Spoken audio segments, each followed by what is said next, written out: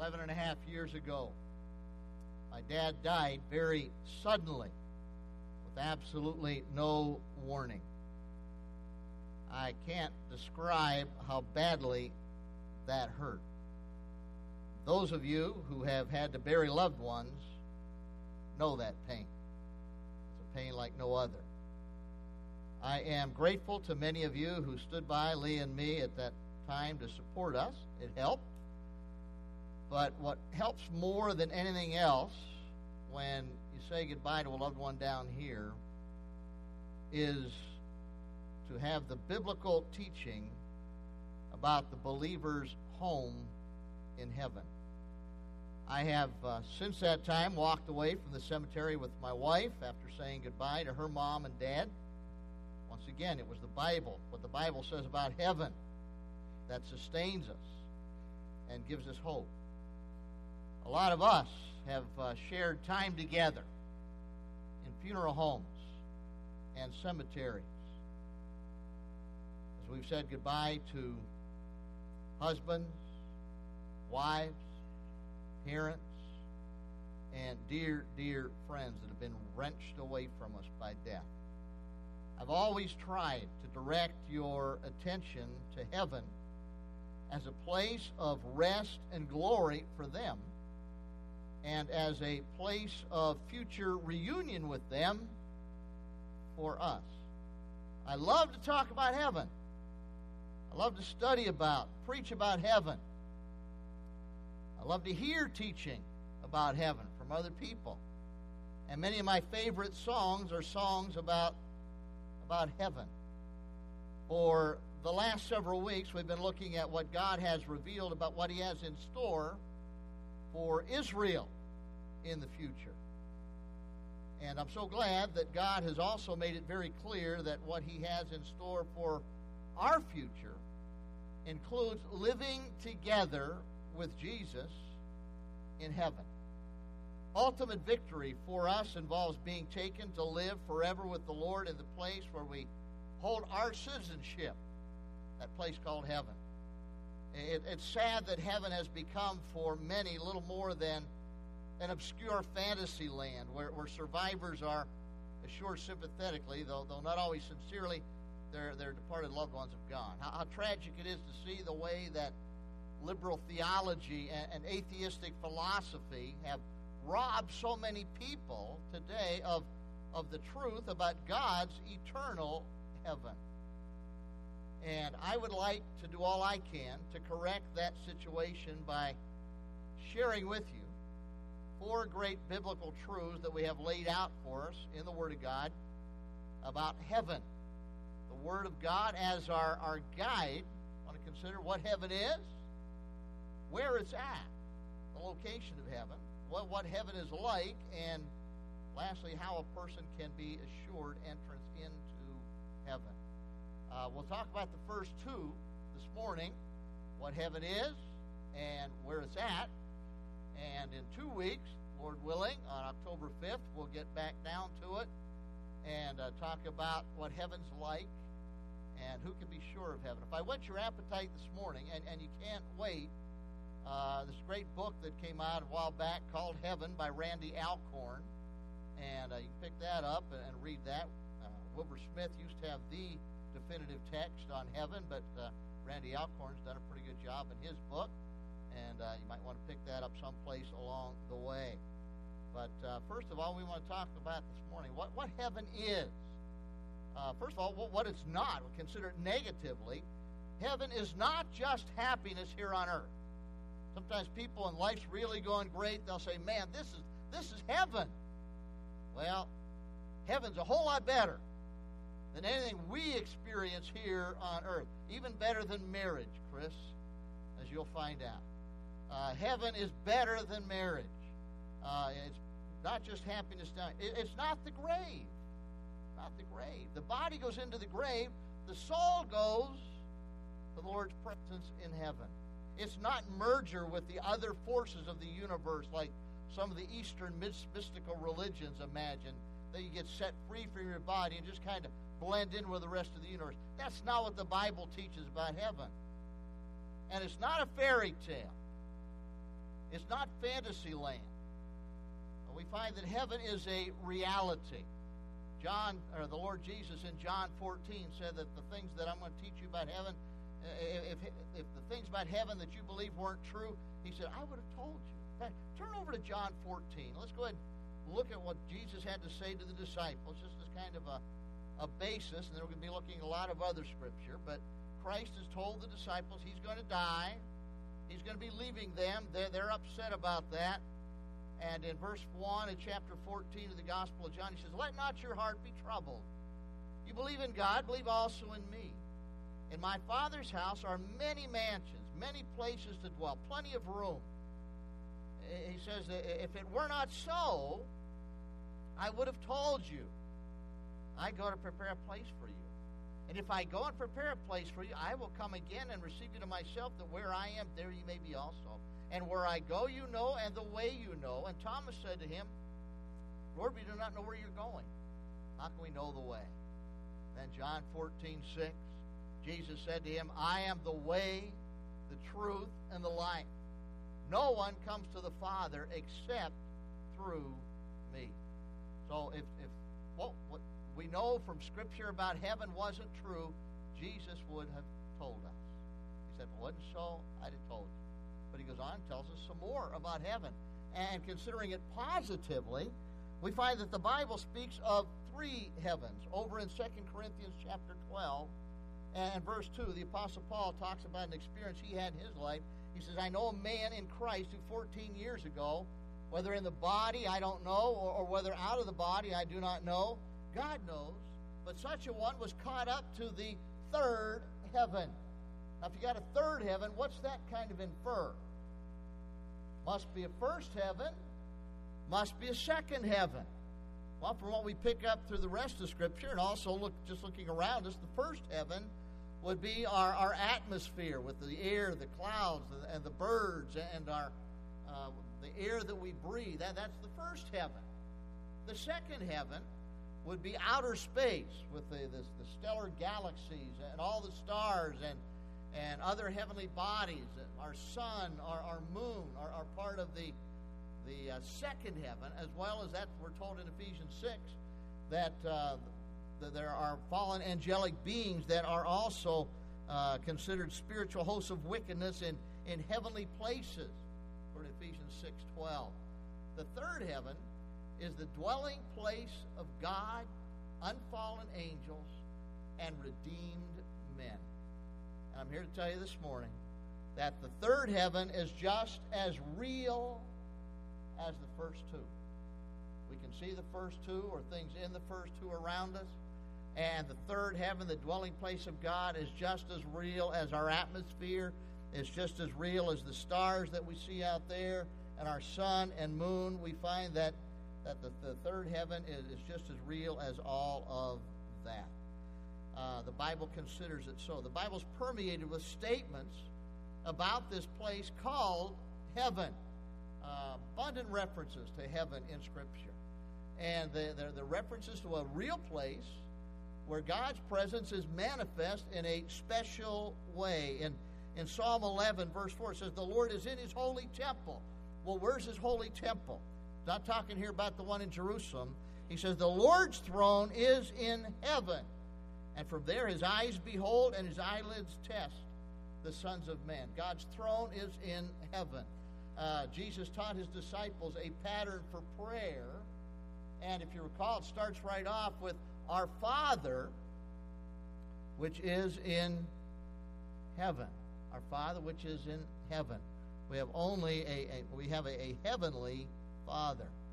As sure as the existence of the living God, a loving, sovereign God of the Bible, is also the existence of a real place called heaven.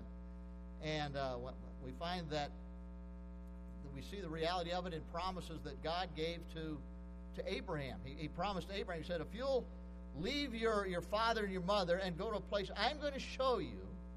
He made other great promises to Abraham. And he led him to Canaan. But we find that Abraham was also looking for a city. And we read in Hebrews 11 about the city that he was looking for. Turn with me to that passage. Hebrews chapter 11, starting in verse 8, and we read something about that. Hebrews 11, verse 8 says, "By faith, Abraham obeyed when he was called to go out to the place which he would afterward receive an inheritance. And he went out, not knowing where he was going. By faith, he sojourned in the land of promise as in a foreign country, dwelling in tents with Isaac and Jacob, the heirs with him of the same promise. For he waited for the city which has foundations, whose builder and maker is God." We learn from this that ultimately what God had in store for Abraham was heaven, a city, a very real city, whose builder and maker is God, a city with foundation. One of the first things you do if you're building a structure is you put in footings and you put in something as a foundation for it. And we find that heaven is a place with foundations. If you go to the book of Revelation, chapter 21 and 22, you read something about what the foundations and the walls of heaven are like. But the heaven is a city with foundations, a real place, a real city. And we're told here, who's the builder and maker? God is. God's the builder and maker of this heavenly city, the New Jerusalem. We find also the reality of heaven is indicated by the promises of Jesus. In my Father's house are many dwelling places. If it wasn't so, I would have told you. That's the promise he puts before the disciples as he's getting ready to leave them at the crucifixion. You go over to Acts chapter 1, and you read there that he goes outside the city of Jerusalem with the disciples, and all of a sudden, what happens? He starts going up. Well, where did he go? In a real, glorified, resurrection body, he went to a real, physical place. Heaven's not just a spiritual concept. It is a real, physical place. And Jesus ascended there in his glorified resurrection body. Later on, Stephen, as he's being stoned, by the grace of God, is given the opportunity to look into heaven and see Jesus right there, getting ready to welcome him into glory as those stones would do their damage and take his life down here. You go to the book of Revelation, chapter 4, chapter 5, we find that the Apostle John is given a picture of the throne room of heaven. And he sees the Lord there, and he sees the elders there who would be indications of the church, and he sees angelic beings there. But he gets to see a real place with real being. Heaven is a real place. Every place you look in the Scriptures, you find that is laid out for it. We also read that the great thing we're looking forward to is Jesus Christ coming back again, right? That's our blessed hope. Looking forward for Christ to come back again. Where's he coming from? He's coming from heaven where he's at right now, sitting at the right hand of God in glory. He's going to come back at the rapture. He's going to come to the clouds, from heaven to the clouds, and then he's going to take us back to the Father's house with him, where we will dwell with him. And according to Revelation chapter 19, at the end of the tribulation period, he's coming back once again from heaven. We're coming with him, and he's going to come back to the earth and set up his kingdom here. Fact of the matter is, heaven is a real place where God dwells with his holy angels and with redeemed men. And we get to be with him there in glory forever and ever and ever. So heaven is a real place.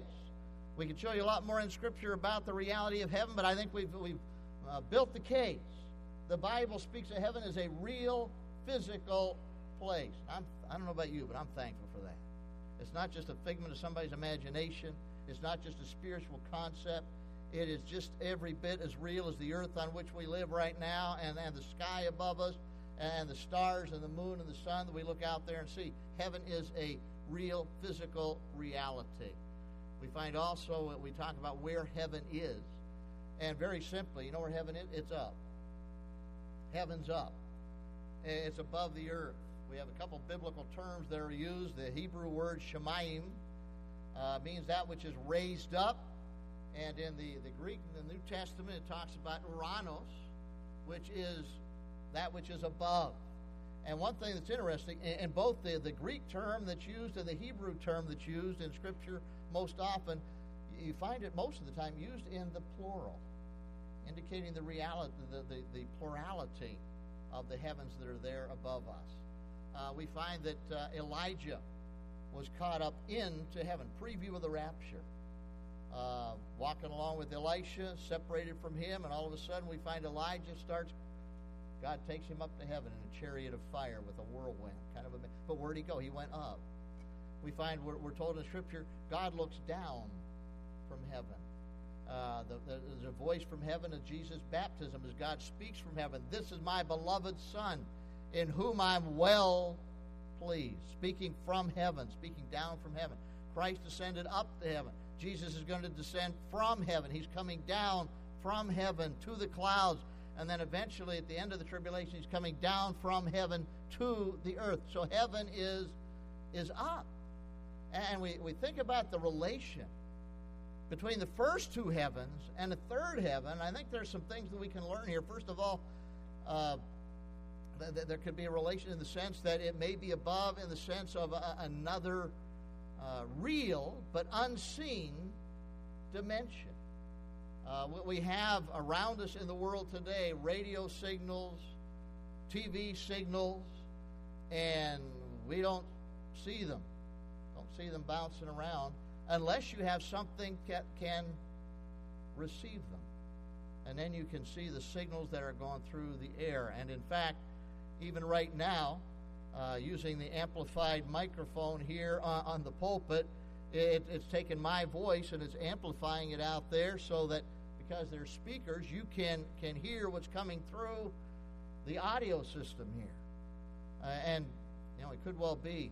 We also find a good example when Elisha was surrounded by the Syrians and they wanted to do away with him. We find his servant was all troubled about that and concerned, and God just prayed, or Elijah prays to God, and he said, Lord, open his eyes.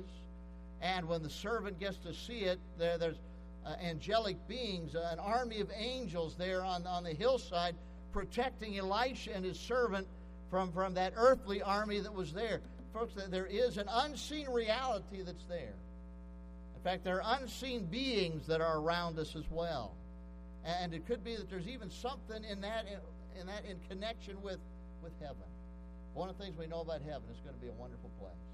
In fact, we think about the first two heavens, and they're just a sample of what awaits for us in our third heaven. We think about our atmosphere.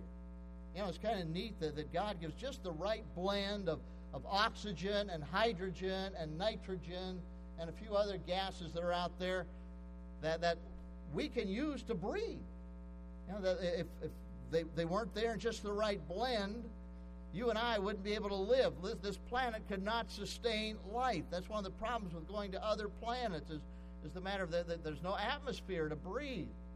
I just read a little while ago that there's one of our rockets that's on its way to Mars. It's been on the way, I think, for 10 months now. They're going to look for the source of where there was, how they got water on Mars.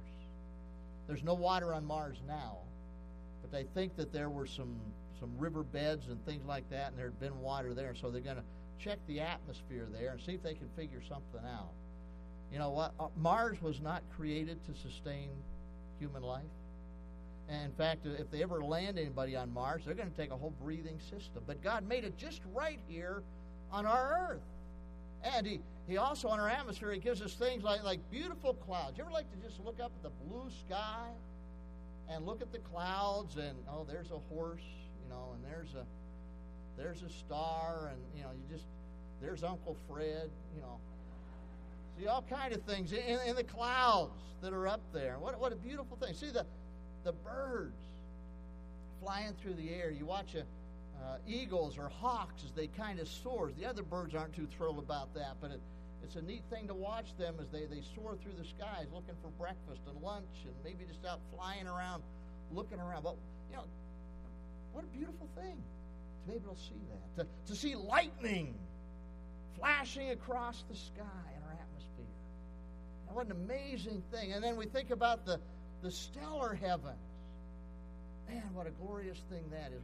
We can't really take it all in, all that's involved in those stellar heavens. They used to talk about stars in the thousands. You know, in fact, there were those that in the past have mocked the Bible, because God told Abraham, one of these days I'm going to make your descendants as numerous as the stars in the sky. And then he also gave another example, or another figure, and that's the grains of sand on the seashore. The Bible's comparing the number of grains on the seashore with the number of stars. We know there are only 5,000 stars. Well, you know what's happened? Men have built better telescopes. And now what have they found?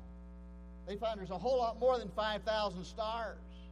In fact, they found that in our galaxy, the Milky Way, there's something like 100 billion stars in our galaxy. And there's 100 billion other galaxies.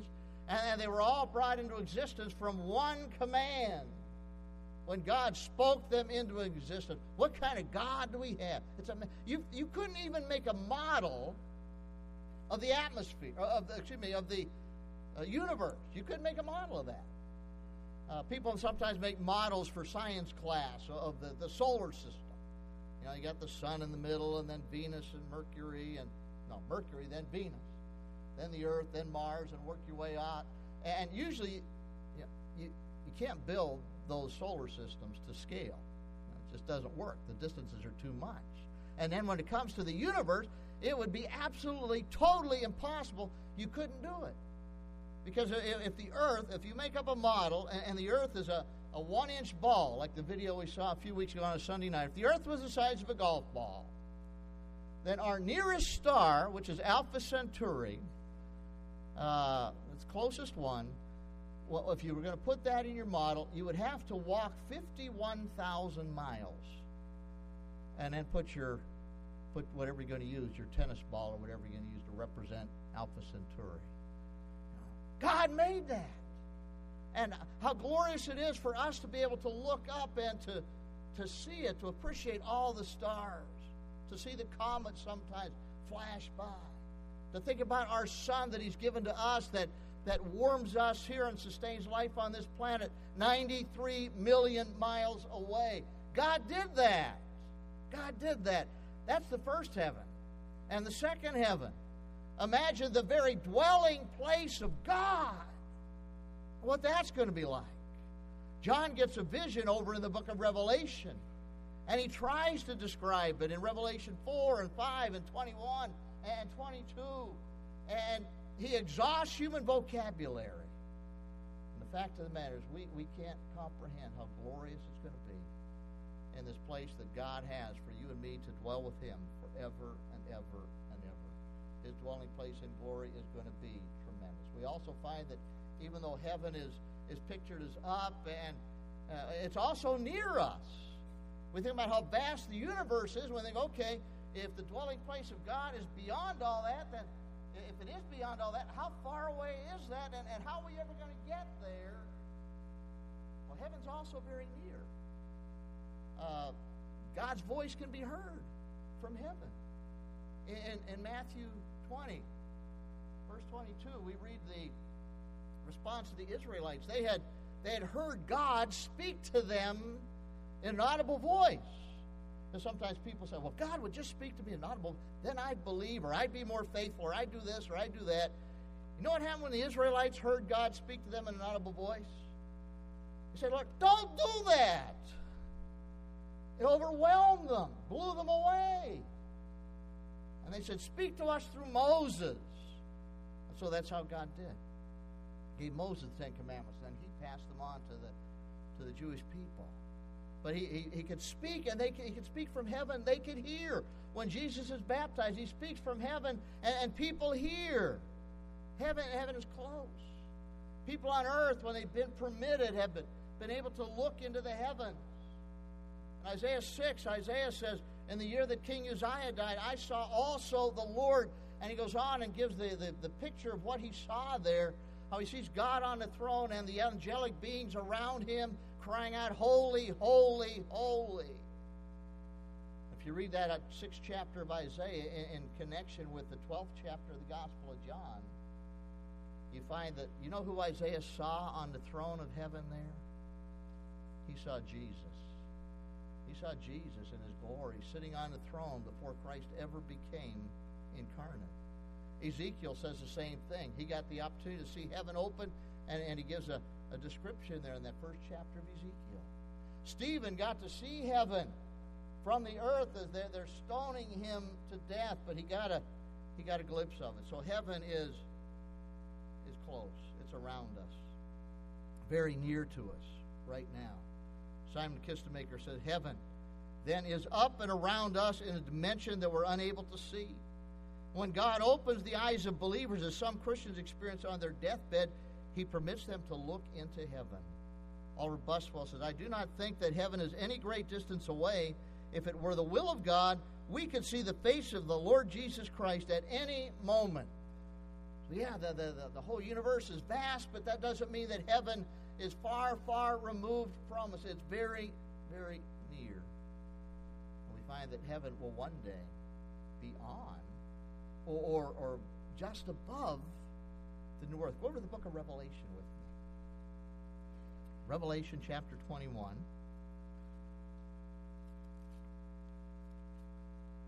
We see what John is able to see. It says, I saw a new heaven and a new earth, for the first heaven and the first earth passed away, and there was no more sea. And I, John, saw the holy city, New Jerusalem, coming down out of heaven from God, prepared as a bride adorned for her husband. Then he goes on to explain what it's like, what he got to see. We find over in the 10th verse, he says, and he carried me away in the Spirit to a great and high mountain and showed me the great city, the holy Jerusalem, descending out of heaven from God. We find that heaven's pictured as coming down perhaps on the earth. It's described here as being 1,500 miles. The heavenly city, New Jerusalem, is pictured as being 1,500 miles wide, 1,500 miles long, and 1,500 miles high. And I've never yet read a good explanation as to why that city can be 1,500 miles high. People have different ideas. Someone suggested perhaps it will be kind of suspended a little bit above the earth so that it can be seen from even further distances. I don't know. But at any rate, it's going to be large enough in that situation that it can fit several quadrillion people. In fact, you start exhausting the human language when you start trying to describe heaven. You can't quite do it. But it's pictured as being just above the earth. In 2 Peter chapter 3, we get a description of what God's going to do at the end of things. Right at the end of the millennial kingdom here.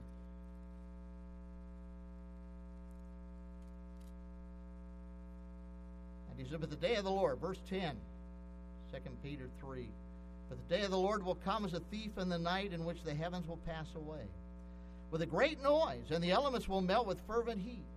Both the earth and the works that are in it will be burned up. And therefore, since all these things will be dissolved, what manner of persons ought you to be in holy conduct and gentleness, looking for and hastening the coming of the day of God, because of which the heavens will be dissolved, being on fire, and the elements will melt with fervent heat? Nevertheless, we, according to his promise, look for a new heavens and a new earth in which righteousness dwells.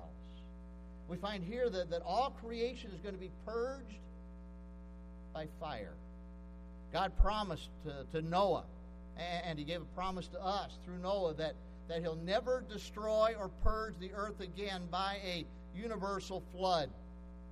But he is going to purge it. At the end of the millennial kingdom, he's going to purge it by fire. It doesn't mean it'll be a brand new earth, totally different, but it's going to be purged. And it's going to be a glorified earth, just as when we're glorified, we'll be like the Lord Jesus Christ. All marks of sin will be removed from it. My personal belief, and I think I've got good biblical support here, is that the heavenly city is going to be on the new earth. You see, God devised earth, created earth as a place for man to dwell. And He created man to dwell on the earth. Now, sin's messed up the earth.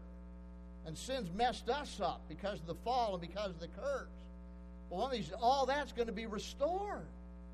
And you and I will get to live on a glorified earth, and maybe in the glorified heavenly city, the New Jerusalem, whatever it is, it's going to be great. It's going to be wonderful. All marks of sin will be gone. It'll be a new heaven and a new earth in which righteousness dwells. Everything about it will scream out and advertise righteousness. Everything will demonstrate the glories and the wonder of Almighty God. We find it's going to be a great thing for us. Heaven also, thank God. You want to know where heaven is? Here's the most important thing you can know. Heaven lies at the end of the Christian life on earth. That's where heaven lies. How do we get there? You know, Jesus told Thomas in John 14, he says, you know where I'm going. Thomas' response, well, Lord, we're not sure where you're going. How can we know the way? And then in the very next verse, Jesus tells him the way. What's the way? How do you get to heaven? You know, you don't go to Watchersville and turn left. How do you get to heaven? Jesus is the way to heaven. Jesus is the way to the Father. And He's the truth. He's telling the truth about it. And He's the life, because that's really what life is. It's eternal life. Living with God together in glory. And how do we come to Jesus? Well, we put our faith in Him. He's the way, the truth, and the life. You know, we don't have to know how we could get in a rocket ship and get to heaven from the earth. You know, we don't have to understand, well, man, if the universe is this big and the second heaven is that vast, then how are we ever going to get to the third heaven? You know, we don't have to think in terms of light years and all kinds of time involved. You know, that's all God's problem. God's problem is getting you and me to heaven. And He already did the most important thing about getting us to heaven. He prepared us for heaven. And that cost a great, great deal.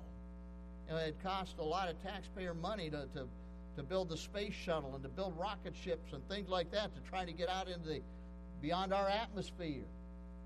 I'll tell you, the greatest price that was ever paid was paid to get you and me to the third heaven, to get us into a situation where we could live with God for all of eternity. And that price was when Jesus Christ died on the cross of Calvary to pay for our sins. How do you get to heaven?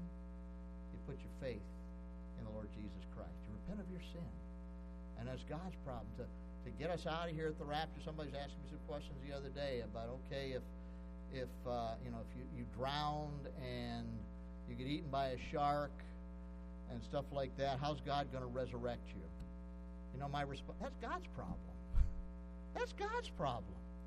And that was somebody made an example a few years ago. Okay, if you're buried and somebody's walking by and they're eating an apple and they throw the core of the apple over on top of your grave and the seeds germinate and they take root and the roots go down into your casket and they take nutrients out of your body, and then an apple tree grows and apples come on it, and somebody eats the apple. So, you know, how's God going to sort it? You know, that's God's problem. That's God's issue. We don't have to have all those answers, do we? When it comes to getting to heaven, what's His answer to Jesus? I'm the way, the truth, and the life.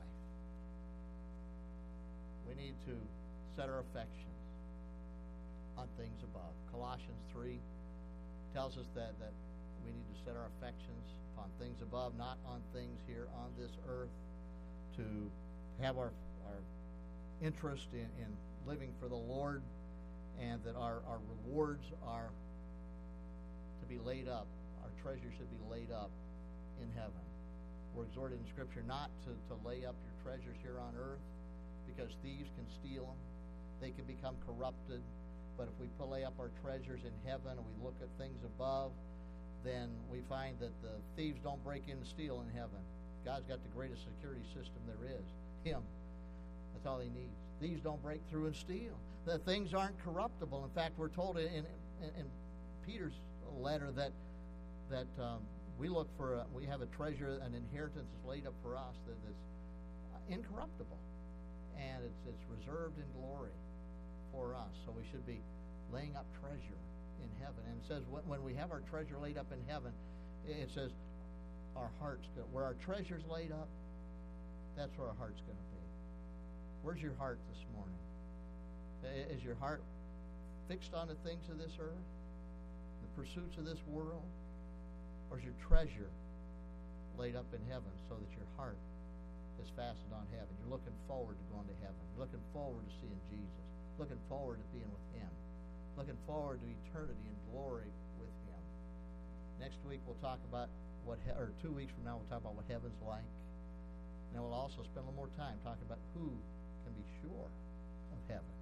And how wonderful it is to be able to be sure of heaven. And what that does for our lives right here and right now. But let me just remind you, what did we talk about this morning? The reality of heaven. It's a real place, folks. We're not talking fairy tales here. We're talking reality. Talking about a real physical place.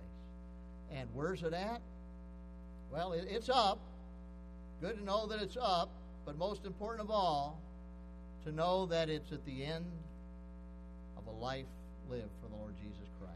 A life lived with faith in the Lord Jesus. Father, we thank you for what you've given to us in your word about heaven. You haven't told us everything we'd like to know, but Lord, you've given us enough. And we thank you that Christ was willing to die on the cross of Calvary so that we could live our eternity in heaven with you. I pray, Father, if there's anybody with us this morning that's never surrendered their heart and their life to Jesus Christ in repentant faith, I pray they do that today. Help them to realize the things of this earth are passing away, but the things of heaven are eternal. Everything down here is fuel for that fire we read about in 2 Peter 3. But Lord, the things we can lay up as far as treasures in heaven, they are eternal. I pray you draw anybody to you that doesn't know Christ. I pray for encouragement for each and every believer here today. Father, I thank you that we can look forward one day to a great reunion in glory, where we get to see loved ones that have gone there before us, and we get to see the Lord Jesus Christ face to face.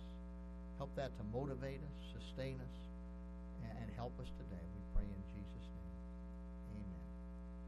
Would you turn with me, please, to 539? Oh, that will be glory. Glory